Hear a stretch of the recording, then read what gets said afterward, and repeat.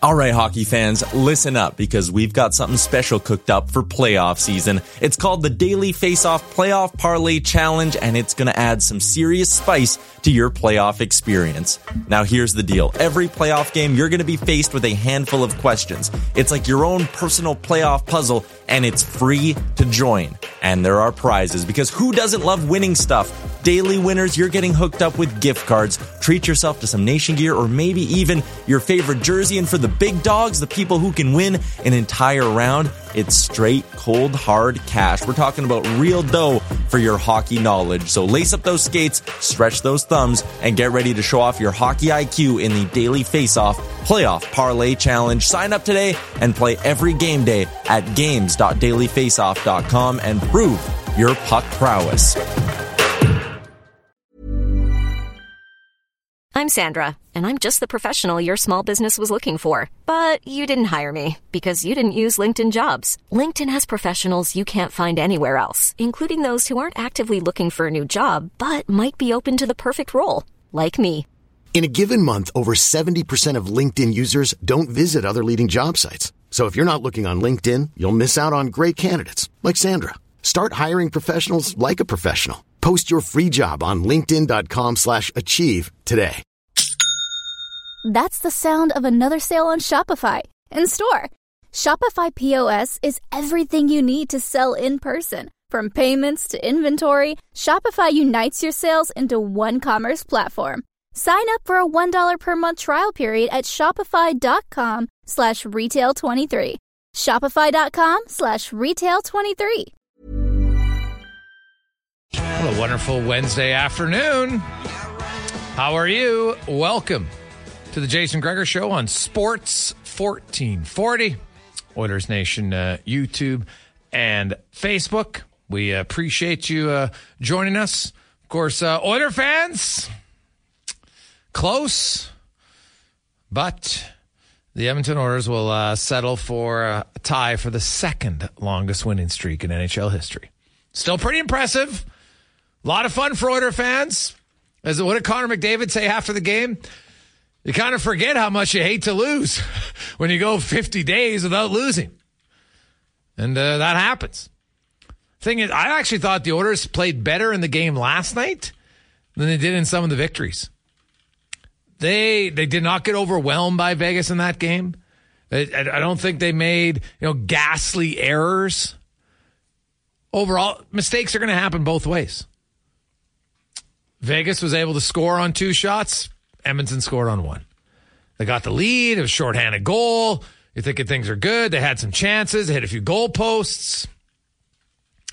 But was not meant to be. So a day off today, and they will then get into Anaheim and, of course, take on the Ducks. And I think the key now for the Edmonton Oilers is to ensure, because the Oilers have essentially been, a streak team.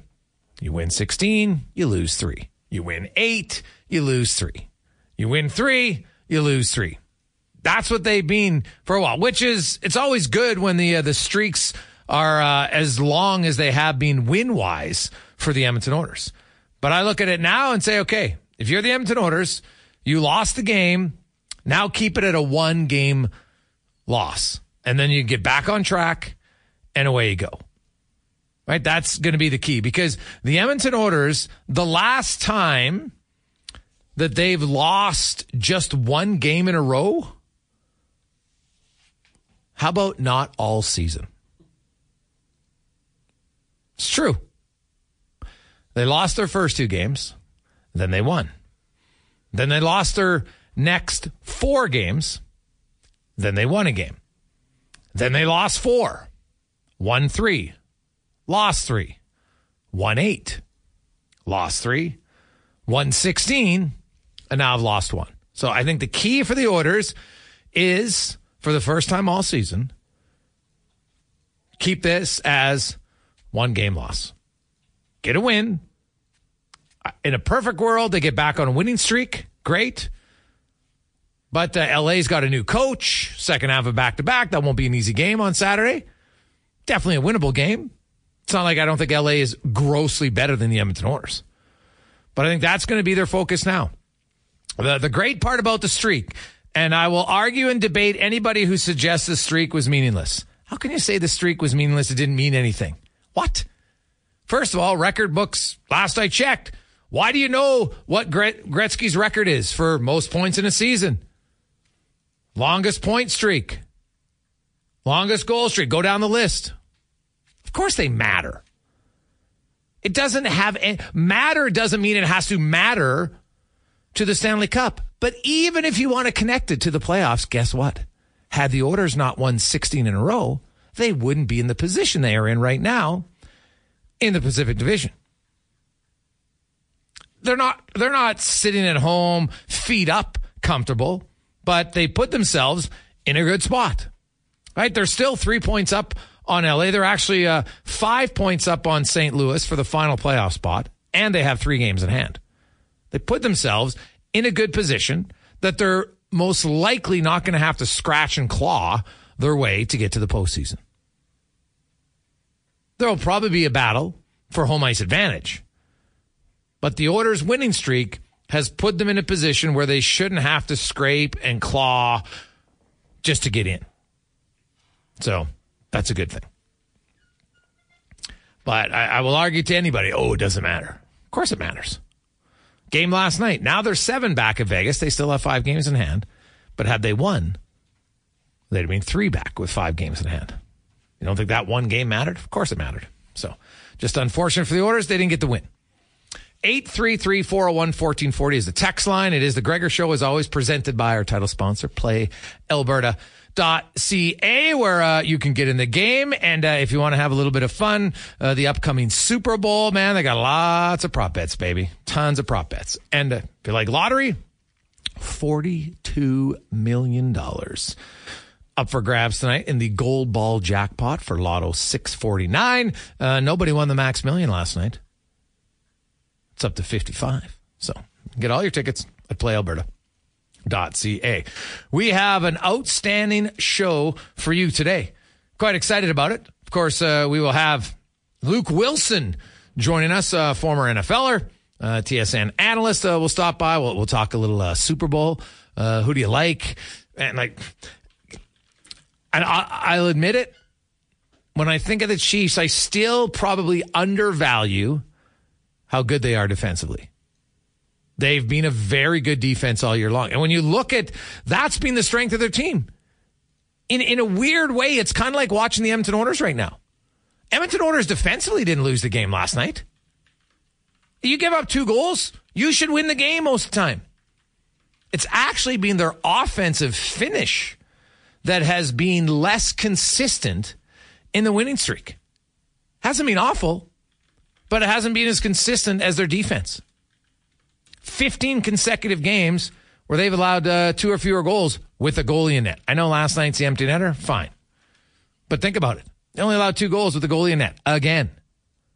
That's a good sign for a team that for years, arguably decades, was not considered a sound defensive team.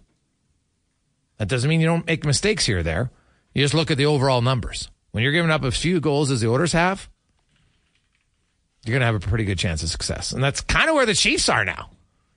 It's crazy. So we'll talk to Luke Wilson about that. Tyler Remchuk will be by.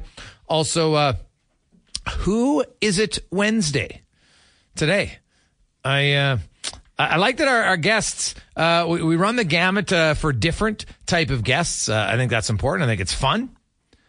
And our guest today has won a championship. This guy's a pretty good athlete. Played Division I in one sport, has played AAA in another sport, has played collegiate in another sport, and obviously he's now playing pro in one of those sports. Also, now if anybody can guess based on this hint, I'll be very excited. He was a skateboarder for over a decade, which, when you find out who it is, you're probably going to be like, that might make it even more impressive. So there you go. That's our Who Is It Wednesday guest coming up at 3 o'clock today. Also, we will have Mark Spector, Mike Rupp, our weekly Wednesday guest, Paul Sir, talk a little basketball. We got the ski report. A little bit more of the white stuff is coming. So that's great news. So lots and lots going on. As always, you can text us 833-401-1440. Boys, the streak was awesome. They played well, so it hurts a little less. I agree they can't go on a losing streak. They have some games in Febs against teams they should beat, and they need to win them. The others will be tight games. Doug. Well, Doug, keep in mind the Edmonton Owners are 11-0 in their last 11 games against teams who are bottom 10 teams in the National Hockey League. And they're 9-2 against middle tier teams, and they're 4-2 against top 10 teams. The Oilers have they are not the team. No one needs to repeat it. And by the way, no team. The Oilers have won 11 in a row against bottom 10 teams. No other team's undefeated. Most of the other teams have lost 2 or 3 games. Like you look at Vegas's losses at home this year. Ottawa, non-playoff team, bottom 10. Calgary, non-playoff team, bottom 10. Chicago, non-playoff team, bottom 10. Buffalo, non-playoff team, bottom 10. Visiting teams have only won 7 of 26 games, but 4 of them are bottom 10 teams. I'm telling you, nobody wins every game. The Oilers are going to lose one. I don't know when, but eventually they will lose another game against a bottom feeder team. It doesn't mean you should freak out. Nobody wins all their games against the bottom 10 teams. Right? There's no guarantee they're going to beat the Ducks. They've beaten the Ducks for fun as of late. If I was putting any shekels on it, would I go again for the Oilers? Yes. But it's not a guarantee. And the only other bottom, well, they have Minnesota and Calgary who are currently bottom 10 teams. Although they're right on the cusp. You know what? They win 3 or 4. They might all of a sudden be 20th or 19th, so they'd be in the middle tier. The top 10 teams the Oilers face the rest of the month, they have Dallas on the road, Boston at home. That's it. So, yeah, they've got a fairly favorable schedule. But you still got to win those games. There's nothing that's an easy game.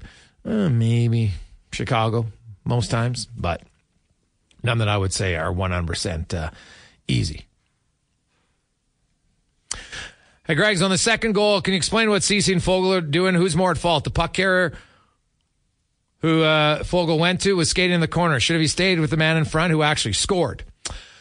Well, Mike, the game happens so quickly, right? Like when you watch it in slow motion, it really doesn't do it justice. You make a quick decision, and once you move one way, you're done, right? You're pocket in. To me, Cody Ceci, when he comes back in front of the net, if he just stops in the shooting lane, he probably blocks the shot, right? Like look at how many shots Vegas blocked. So, behind the net, no one really had possession of the puck. Right, you're going to have scrambly plays. The puck bounce around. Guy gets a stick on it. You're going for it. It's a 50-50 battle. It happens. So I would look in an ideal world, I think if Ceci stops, he's probably in the shooting lane. Because look at on the power play earlier, Nugent Hopkins. And you don't see it until you see the replay. Remember Nugent Hopkins on that power play? He gets the pass. It was intended for Hyman. It goes over Hyman. Comes to Nugent Hopkins. He's in a low slot. And then he misses the net. You're like, how the hell does he miss the net from there? When you watch the replay, the Vegas guy, as he's going in the lane, where does the puck hit him? Just on the outside, just enough, just kind of nicks him. And then it goes wide of the net. So had Ceci stopped, then maybe I think he could have got a piece of that one.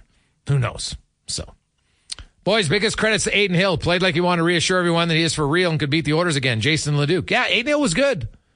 But Bouchard hit a goalpost. David hit a crossbar. Leon Draisaitl missed the net on a one-timer that hasn't beat. And that one-timer from Draisaitl, that was the play that Kevin Woodley talked about. It was exactly the play. Get moving side to side higher on Hill, and you got a chance to beat him more. And if you look, if Draisaitl hits the net, when Hill's coming across, the puck's past him before he gets there. Edmonton had their chances. They didn't finish. Their offense... And it's been something that Chris Knobloch has, he's hinted at a little bit. I don't think their offense still consistently is where they want it to be based on the chances they create. So it's a good problem because they're still creating the chances. But you'd like a little bit better finish. Boys, the 32 points What about that? Anybody says it doesn't matter, I'd say it's worth it. From Terry. Terry, I would agree wholeheartedly. 100% at all. Hey, guys, are you concerned at all with Leon's play last night? Puts his big boy pants on. Body language and effort seem to be off compared to the rest of the team. From Inspector Trav. Leon Draisaitl's talked about it. And it's funny, I actually have talked to a few people about the German culture a little bit. Like, Leon Draisaitl doesn't hide his emotions well. So he's being authentic. Someone say, hey, I don't like it. I get it. It's different. It's kind of who he is. Is he trying to change a little bit? Sure. I thought, hey, Draisaitl, nice pass on the first goal. Now, some would argue that he got tripped in the neutral zone that led to the second goal. If they call that, then maybe it doesn't matter. If you're talking about when they pulled the goalie, him and Bouchard late, it's not ideal. But I wasn't that concerned. Can Draisaitl play better than he played last night? Yes. And I think he's done that for a lot of games. So I'm not going to get too worked up about one game, because when overall game, I still thought Edmonton played better. Gregor, what were your thoughts on Bouchard's game last night? Well, it wasn't his best game. And I don't think that's, but Evan Bouchard's been really good this year. Last night wasn't his best game. Is it coming off a break? Maybe. Right? It wasn't his best game, but he's had way more good games than bad games. So, and here's the thing. I know what Evan Bouchard excels at.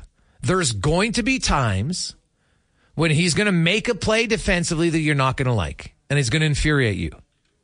But here's the thing. If you focus more on that play than all the good plays he makes, it's not good evaluation. Right? He makes a lot of good play. Would I've liked him to rip it there with 2.5 minutes left when the goalie pulled? Sure. Right? But more often than not, he makes the right decision in the offensive zone. Right? I don't really worry about Bouchard offensively. Defensively, it's not his natural instincts to be a great hard defender. I think he's taken strides. I think he's improved. But to me, it's almost I can't believe Evan Bouchard isn't dominant defensively. Well, why? He's never going to be. Right? It's like asking third line, I can't believe this guy isn't scoring more. Right? Certain guys don't have offensive finish. Some guys aren't great defensively. But Evan Bouchard's an elite offensive defenseman. He's an elite offensive puck mover. And he's decent. He's not a train wreck in his own zone. So I will say this. It wasn't his best game. Right? The numbers back it up. But if he has one of those games every 20 games, fine. Honestly, I think he'd be doing cartwheels. I haven't seen games like that from Bouchard very often. And really, there hasn't been a lot of guys during the streak like that. So I'm not, I can't get too uptight about it at all. So, hey, boys, it's time to sit Brown, play Gagne. He's done nothing. Rusty, it's hard to argue, man. Now, I know the coach is going to look and say, hey, our penalty kill's great, which it was again last night. And Brown's probably more effective on the penalty kill than he is on 5-on-5, which likely explains why he's not doing a bunch 5-on-5. But you do wonder at some point, does the 2 minutes of penalty kill time make up for the fact that there's just nothing really happening? Like, is he ever a threat offensively at 5-on-5? I get that he's not a liability defensively, but is he ever making you think, oh, yeah, he had a few games where he almost scored, but that's setting the bar pretty low. Well, he almost scored a few games, guys. So, hey, it's 47 games. I know he's missed a few. So what has he played? 45? Whatever the number is. It's not good enough. Flat out. It's not good enough. So, hey, boys, I really like that line of Holloway, McLeod, and Perry. At Vegas pinned in their own end a long time. Should be a great third line going forward. Matthew, you know what? I thought arguably that was their best line start to finish 5-on-5 last night. They didn't get rewarded with any goals, but man, they created some good chances. And you're right, they were a handful for Vegas. And that's what you should want. That's what you want from your third line, no question. And that's why I still say, like, it would be a great question. So I'm going to ask this and we're going to go to break. So I'm going to give you option A, B, C, or D. And you can rank them in order of importance. Keep in mind who are the options available. There's a few guys that are probably going to be available to be had as right wingers, as a second line right winger, that have been proven more productive historically than Warren Foegele. And so if Warren Foegele moves down to your third line, I think your third line's great. That means Corey Perry's on your fourth line? Even better. Right? There's nothing wrong with that. It's not a bad thing at all. It just means your depth, you put guys down the line. Look at, Vegas' fourth line was pretty solid for them. Pretty important in the playoffs. It matters. So second line right winger, considering the options available, an upgrade on Cody Ceci. I've made my case. I'm not sold on Carrier or the guy in Philadelphia. His name escapes me right now. Sean, whatever the hell his name is. Walker. Yeah, that's it. Sean Walker. So, now Tanev, 100%. If you can get him. So you have the top pair right. You have the second line right winger. You have a fourth line center. And then I guess a number 7 defenseman, because I think you'll need one of those. I think you'll need a veteran D. I think we're all I'm going to take them out because everybody's going to put that as the fourth most important option. I'd be curious how you'd rank the other three. And keep in mind, it has to be not which one you think's the most important, which one you would like to get that you think is realistic. That's kind of the twist. How would you rank them? A, being the second line winger, B, being the right defenseman, and C being the fourth line center. ABC, how would you rank them and why? 833-401-1440. Quick break. When we return, Luke Wilson will join us on the Gregor Show, presented by PlayAlberta.ca. 226, welcome back. How are you? Oh, hey, by the way, big shout out to Ryan yesterday, our auction item. They went back and forth, ended up at $2,750 for the Blind Man Brewing package yesterday, all helping out our Boyle Street community. So kudos to Ryan. I like it. And Blind Man for offering up. Should be a lot of fun. Speaking of fun, many of you will have fun this weekend leading up to the Super Bowl 58. The Chiefs and the 49ers, who were in the Super Bowl head-to-head a few years ago, saw the Chiefs win. They'll try to go 2-0 against the 49ers as we get to the NFL report. Brought to you by Legacy Heating and Cooling, home of the no payments, no interest for 1 year on your furnace. Stay warm all winter at legacyheating.ca. Former NFLer, great analyst, wraps up all the football action. You see him often on TSN. Luke Wilson joins us. Luke, welcome back to the show, man. How you doing? Doing great. Thanks for having me. Luke, I do have to ask you, because when I think of the Chiefs, I still have a hard time wrapping it in my head around the fact that it's arguably their defense that's the best element of their game. And I say that with respect to Mahomes and Kelsey and everything, but if you look at the amount of points that they've given up this year defensively, it's been really impressive. And they shut down Lamar Jackson last weekend. Do you look at the Chiefs and be like, okay, like their defense, or do you still have a hard time being like, yeah, like I think the Chiefs' defense is their strength? It's definitely different, than in the past, but it is one of their strengths for sure. And they got their hands full this week. This Niners offense has a lot of weapons, and they have a lot of ways to attack you. But I think that this Chiefs team, and I'm specifically talking about how they've played in the playoffs alone. Yeah. Okay, not their regular season, is the most balanced we've ever seen a Kansas City Chiefs team. And you said, the defense has played incredibly well. The run game has been physical and explosive at times when it needs to be. Patrick Mahomes has been electric in moments where he needs to be, and he's been a little more conservative and let's call it tactical in other moments. They have 0 interceptions. He's thrown 0 interceptions. The defense shut down the run when they needed to against Baltimore. Now, you can make the argument that Baltimore also abandoned the run, but they stymied early on Miami's explosive offense, and they did enough, to beat the Bills. That was kind of their one moment where the Bills, I thought, were able to get a few things going against this defense via the run game, which they cleared up the next week. So, again, it's definitely a very, very balanced team. They can run the football. They, had some issues throwing it during the year, but certainly that's gone away in the playoffs. And the defense has been stout almost week in and week out. So you look at the matchups, and obviously, Luke, you do a great job of, there's a lot of one-on-one matchups that are very key in any game. And now you get to the Super Bowl, and they're even more important. I want to, the Thuney injury on the O-line for the Chiefs. Tell me how you think, how much of an impact that could have on this game.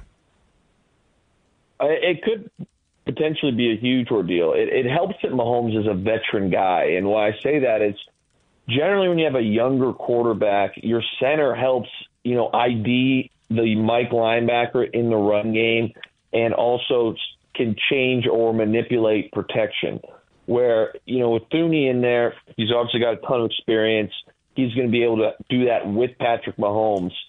Without him in there, I'm not saying, they can't do it, but Mahomes will have to kind of just double check, make sure pre-snap he's got the line pointed in the right direction if it's a pass, if he thinks a blitz is coming, if he wants him to slide a certain way.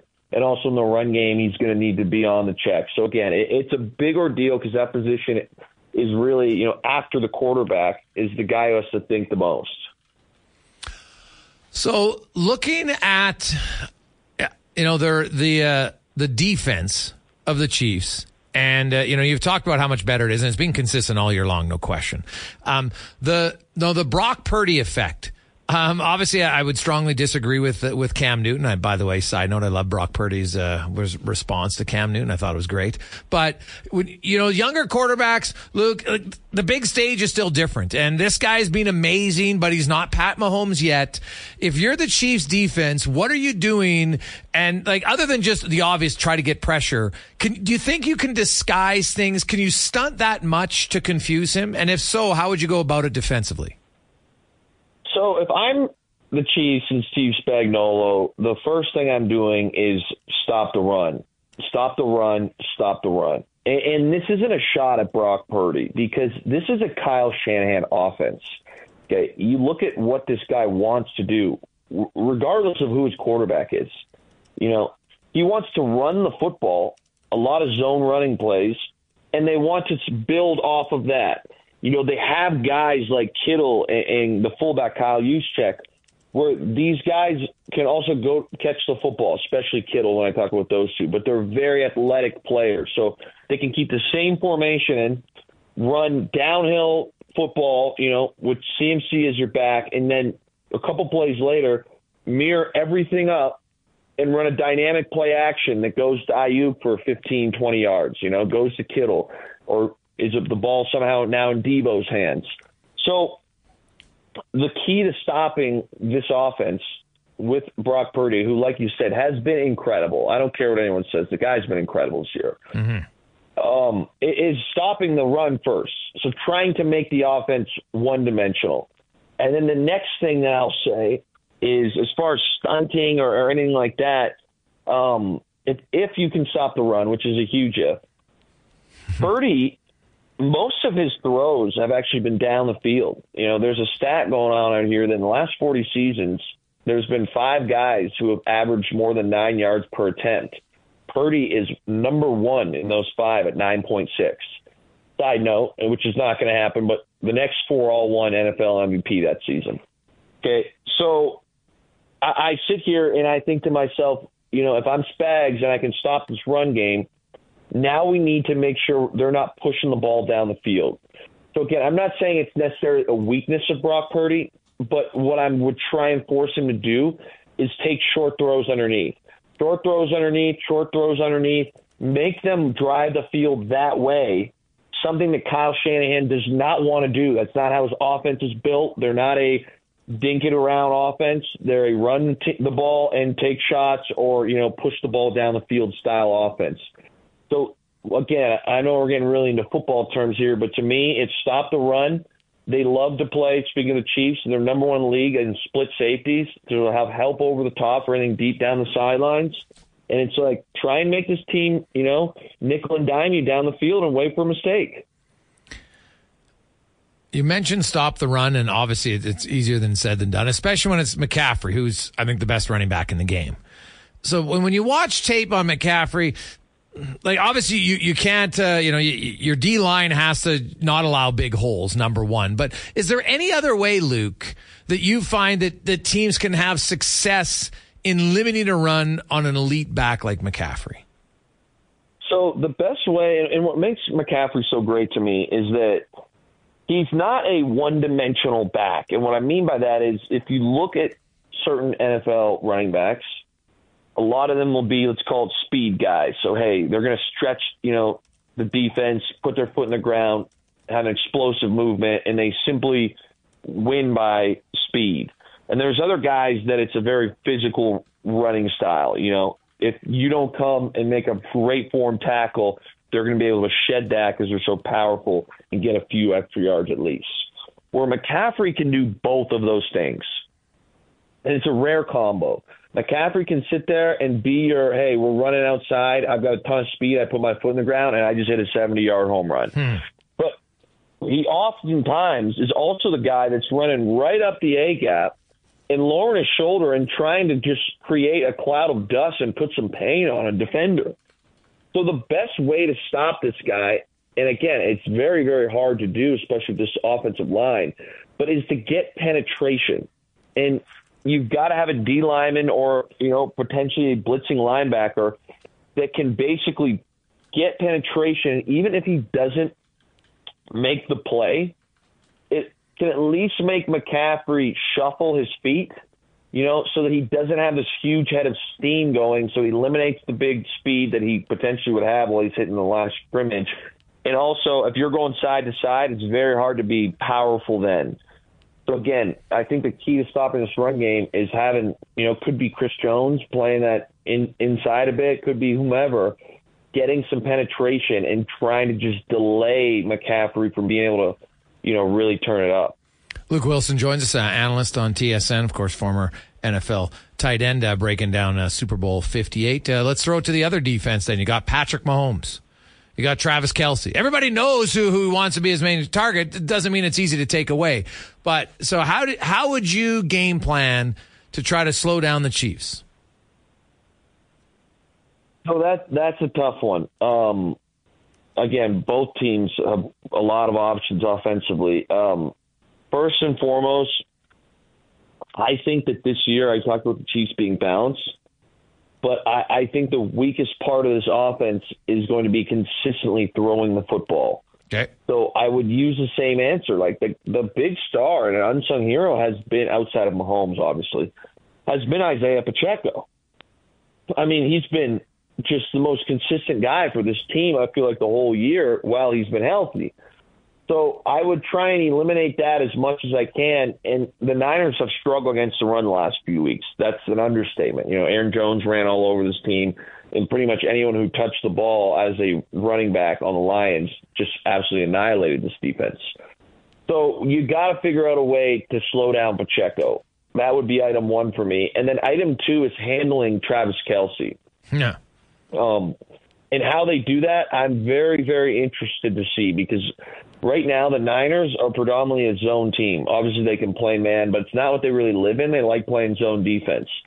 Well, the Mahomes-Kelce connection, especially against zone defense, is incredible. So I doubt that they're just going to line up and play their regular zone coverages, because Mahomes and Kelce have such a good feel for that, being able to adjust and even adapt within the route, that I think that's a bit of a gamble. So do you kind of bracket Kelce? Do you potentially put a DB and play him in man, et cetera? It's a great question, and it's a tough decision for Steve Wilks, the defensive coordinator. But my thing, if I'm Steve Wilks right now, is I'm preaching, let's stop Pacheco and try and make someone else beat us outside of Travis Kelce. So if that's Rashee Rice, you live with that. If it's MVS on a big play, I think you live with that. But right now, as far as weapons go, I think that they have less weapons, the Chiefs do, than the Niners as far as, big-time playmakers. So I'm coming out here, and I've got a bulletin board saying stop this run game in Pacheco and minimalize Kelce, and let's see what the Chiefs can do.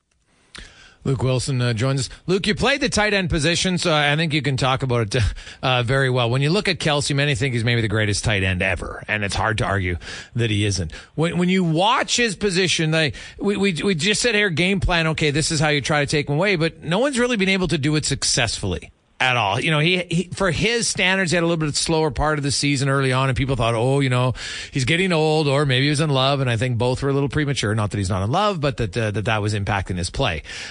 What is it about him? Like, is it route running? Is it how he gets off the ball? When you watch him, what separates him from the other tight ends? Like, why is he so much more successful? So, and it's funny, how many times you watch this guy and you think to yourself, how is Travis Kelce wide open? Yeah. And I think part of that, there's a lot of reasons for this, but let's start with, we just talked about him against zone coverage. So if you're watching this game and you want to see something that's pretty unique, and Travis is the best at it, is he really seems to understand and have a feel for what defenses are trying to do zone coverage-wise. And he also seems, at least it looks like to me, that he understands the coverage, rules of the defenders and the concept in which he's running his route in. So you talk about details, right? Well, I come up to the line of scrimmage, I'm Travis Kelce, and I notice it's zone coverage. He's able to feel out, okay, this guy, let's say I've got an out route, okay, 10 yards, and that's going to be, I'm going to sit in this zone. Well, perhaps based on the zone coverage, there's a defender, well inside, it's going to push to the out route. So what you'll see Kelce do is come off the ball with, let's call it tempo, so he's not full speed, and he's also not going to run directly straight. He's really going to kind of have like this almost flow-like rhythm to him where he pushes at the defender, which will cause that zone defender to almost freeze his feet. He can't just run over to his zone because he's got to respect something else. And then that tempo I was talking with allows everything to clear out over the top of him and gives him a bigger spot in the window that he eventually wants to go to. And again, when you have these details like this, that then you need a quarterback who's on the exact same page as you, which him and Mahomes clearly are. So he does a ton of just minute details in his route running in zone coverage that is for a lot of the success he's currently getting. But now let's go to man, because it's like, okay, well, what about man coverage? He's a freak athlete, and he's huge. So you put a linebacker on him, he's going to win that matchup more times than not. You put a safety on him, that's still a matchup that you're going to like. He's a big body, can catch, he can run, he's got a lot of wiggle.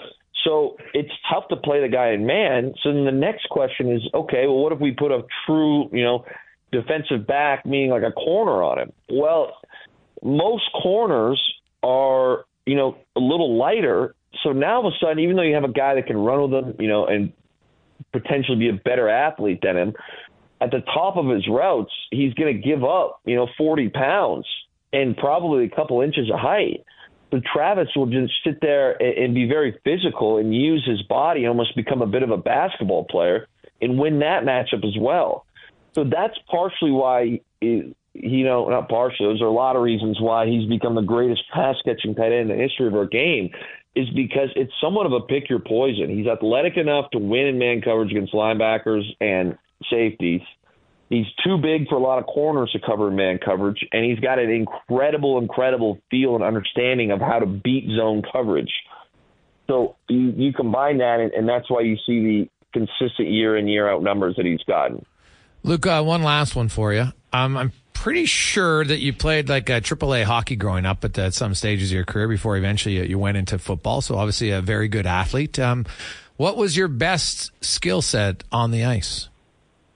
Oh, that's a great question right there. I would say, I'm not sure if this is a skill set or just a style of play, but I was about 6'5" in ninth grade. Oh, okay. So I was played forward. I was a pretty big dump and chase guy. Yeah. Fired in the corner, and again, being whatever you are, 15 years old, at 6'5", 230, let's call it, just skating as hard as you can, trying to drill someone, usually worked well in my favor. And then I'd say garbage goals. Yeah. Wasn't the prettiest guy out there, not the greatest skater, But again, being a bit large helped me out, and just kind of hanging around the net, maybe poking a few rebounds in here and there. That would probably be the, which I know is not saying much, but probably the best thing I did on the ice. Do you play any shinny hockey ever? I did this weekend in Toronto. It was kind of a very cool event. The HDA Winterfest, which was, again, a couple NHLers, a couple local news people were on there. It was pretty special to get back out there. I will say, and I know you guys will be very familiar, here's a fun fact, but I was on the same AAA team my midget minor year as Zach Cassian. Yeah. I'm sure Zach's pretty popular in your neck of the woods. We actually went to the same high school, which I think was always kind of a fun fact. He's a year younger than me. But kind of wild that a high school in LaSalle, Ontario, would have two guys that went on to be pretty successful in different sports. And at one point, we're playing for teams when he was on Vancouver and I was in Seattle that were 2.5 hours away. I love it, Luke. Quick, who's winning Super Bowl? Who are you taking? I'm going to take the Chiefs, but I don't feel great about it. I think it could go either way, but I have a hard time betting against Mahomes. So and Andy Reid and Steve Spagnuolo. Yeah, it's fair. I love it, Luke. Thanks for your time. Really appreciate it. Yeah, thank you very much. That is Luke Wilson, former tight end, ace football analyst on TSN. When we come back, we'll get to the oil report with your Remchuck on the Gregor Show, presented by PlayAlberta.ca. 2:50. Welcome back. Jason Gregor Show on Sports 1440, Oilers Nation, YouTube, and Facebook. Hope you're having yourself an awesome day. It's time now for the oil report, brought to you by VolvoCarsEdmonton.com, as they just won their 13th Excellence Award in new sales and customer service. They make a lot of sales. They are the number one Volvo dealership in Canada, but most of their awards come from their sales and how they treat you, not only when you buy the car, but all the years that you own the vehicle. That's important. VolvoCarsEdmonton.com. So we welcome to the show from Oilers Nation and the DFO Rundown. Tyler Remchuck joins us. Ty, how you doing?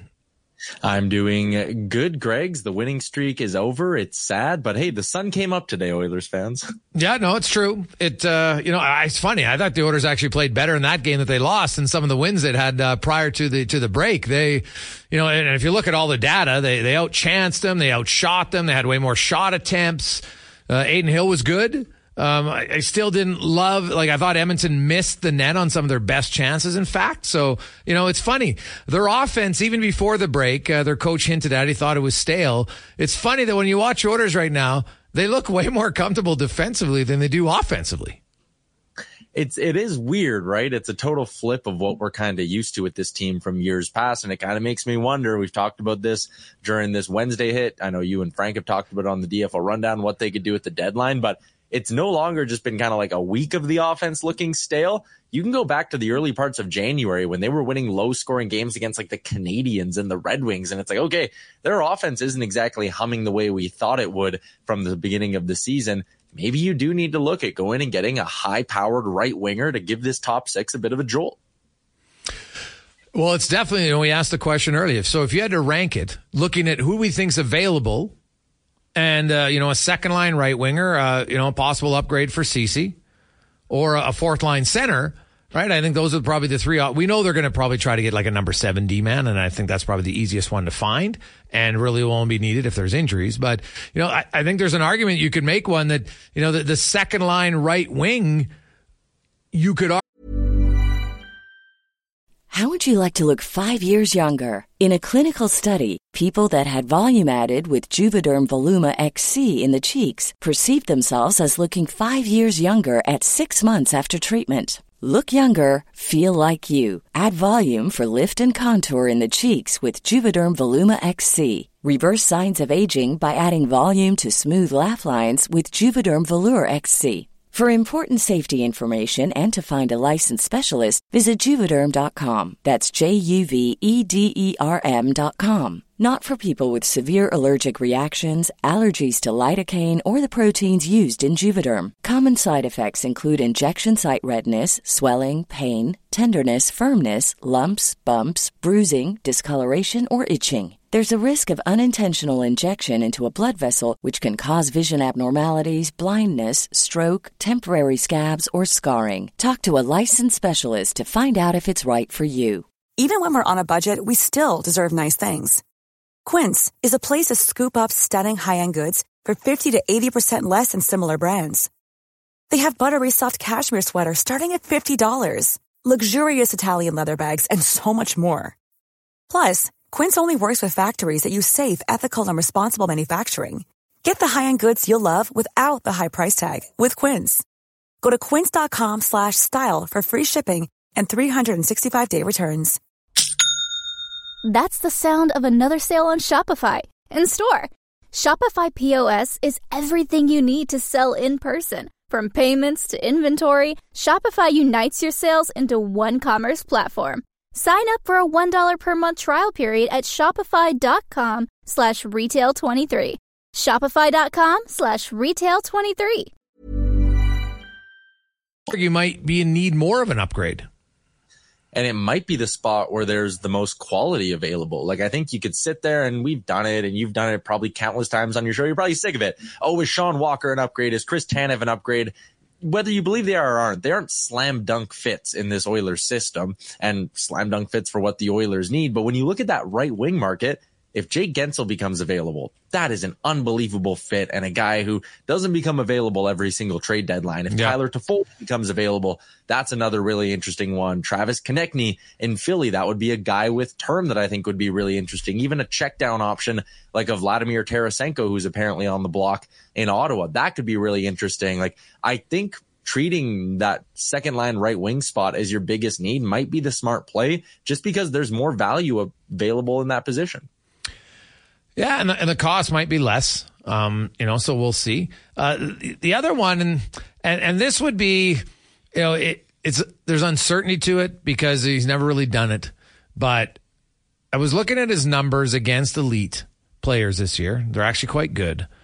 I wonder if the Oilers would try Desharnais in CC's spot here. Like, Vincent Desharnais' confidence with the puck right now is massive. You've never seen him make, like, that play he made to Evander Kane last night. You're just like, what's going on here? Like, you never really used to see that from him, ever. And so, I just wonder if that's an option for them. I get that it's a slippery slope. Nurse and CC have played a ton together. I get all of that. But I wonder if that's something that we see here at some point before the playoffs.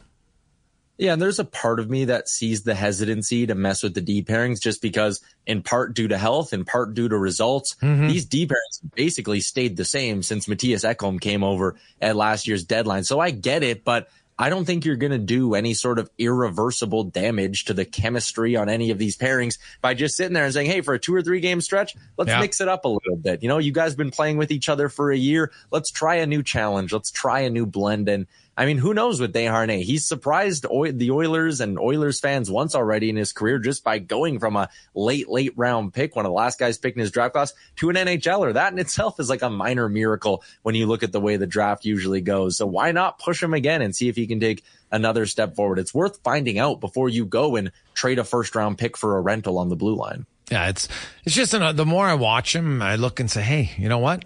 Because to me, Cody Ceci's a fine NHL player. I don't, it's not, but it's at times, has he struggled with his puck handling? Yes, he has. I don't think that's a false statement by any stretch. And so rather than overpay, because really outside of Chris Tanev, I'm not sure I see a blatant, clear, obvious upgrade overall on Cody Ceci, right? You might get a guy who's a better puck mover, but is he a better defender? Is he going to, when he's a smaller guy with no playoff experience, is that really what I'm doing? Like, I don't know if that's what I'd want to do for me personally.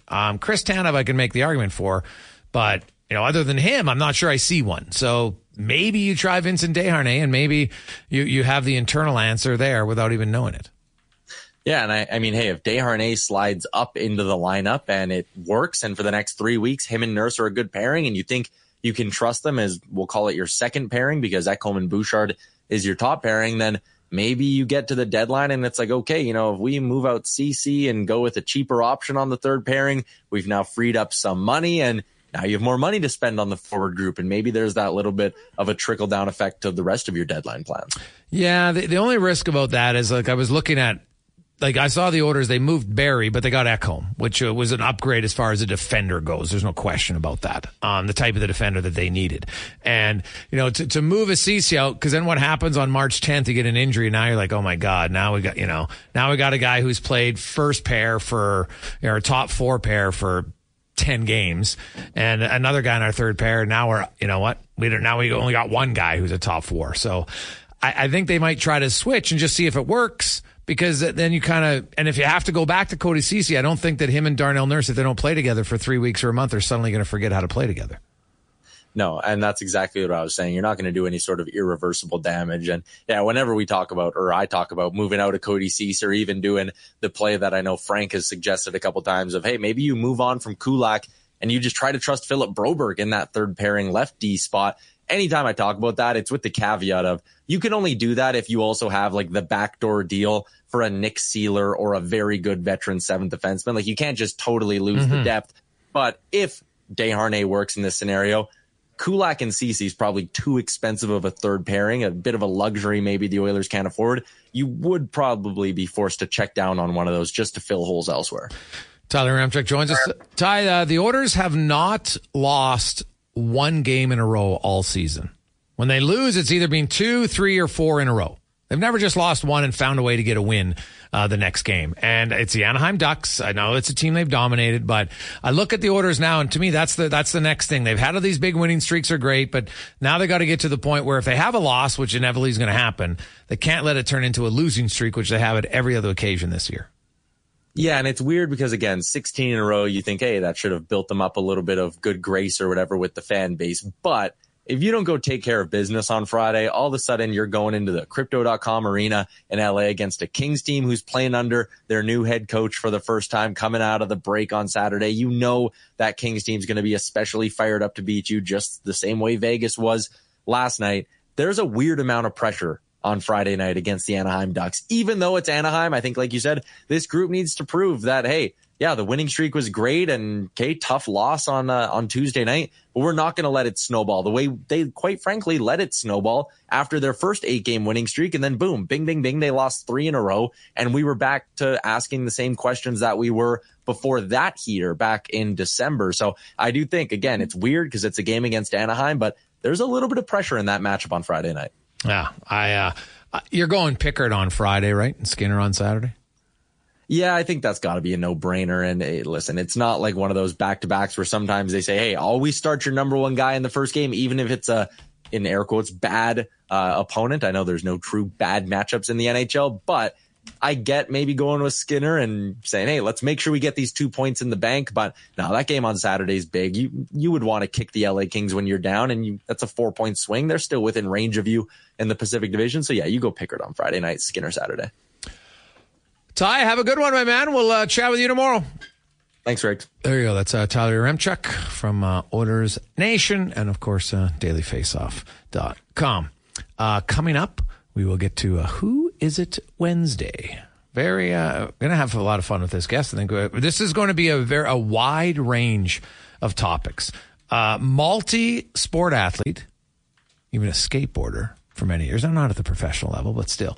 If you skateboard for 10 years, I think you could say you're a boarder, right? Pretty good gamer, right? Has won a national championship, played multiple sports, and now a professional athlete just in one of them. If you know who it is, 833-401-1440. Let's get to Connor Halley. Sports 1440 update brought to you by BIE Engineering, specializing in all your residential, commercial, and industrial structural engineering needs. Go to BIEENG.com.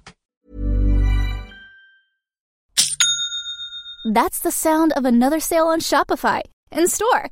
Shopify POS is everything you need to sell in person. From payments to inventory, Shopify unites your sales into one commerce platform. Sign up for a $1 per month trial period at shopify.com/retail23. Shopify.com/retail23.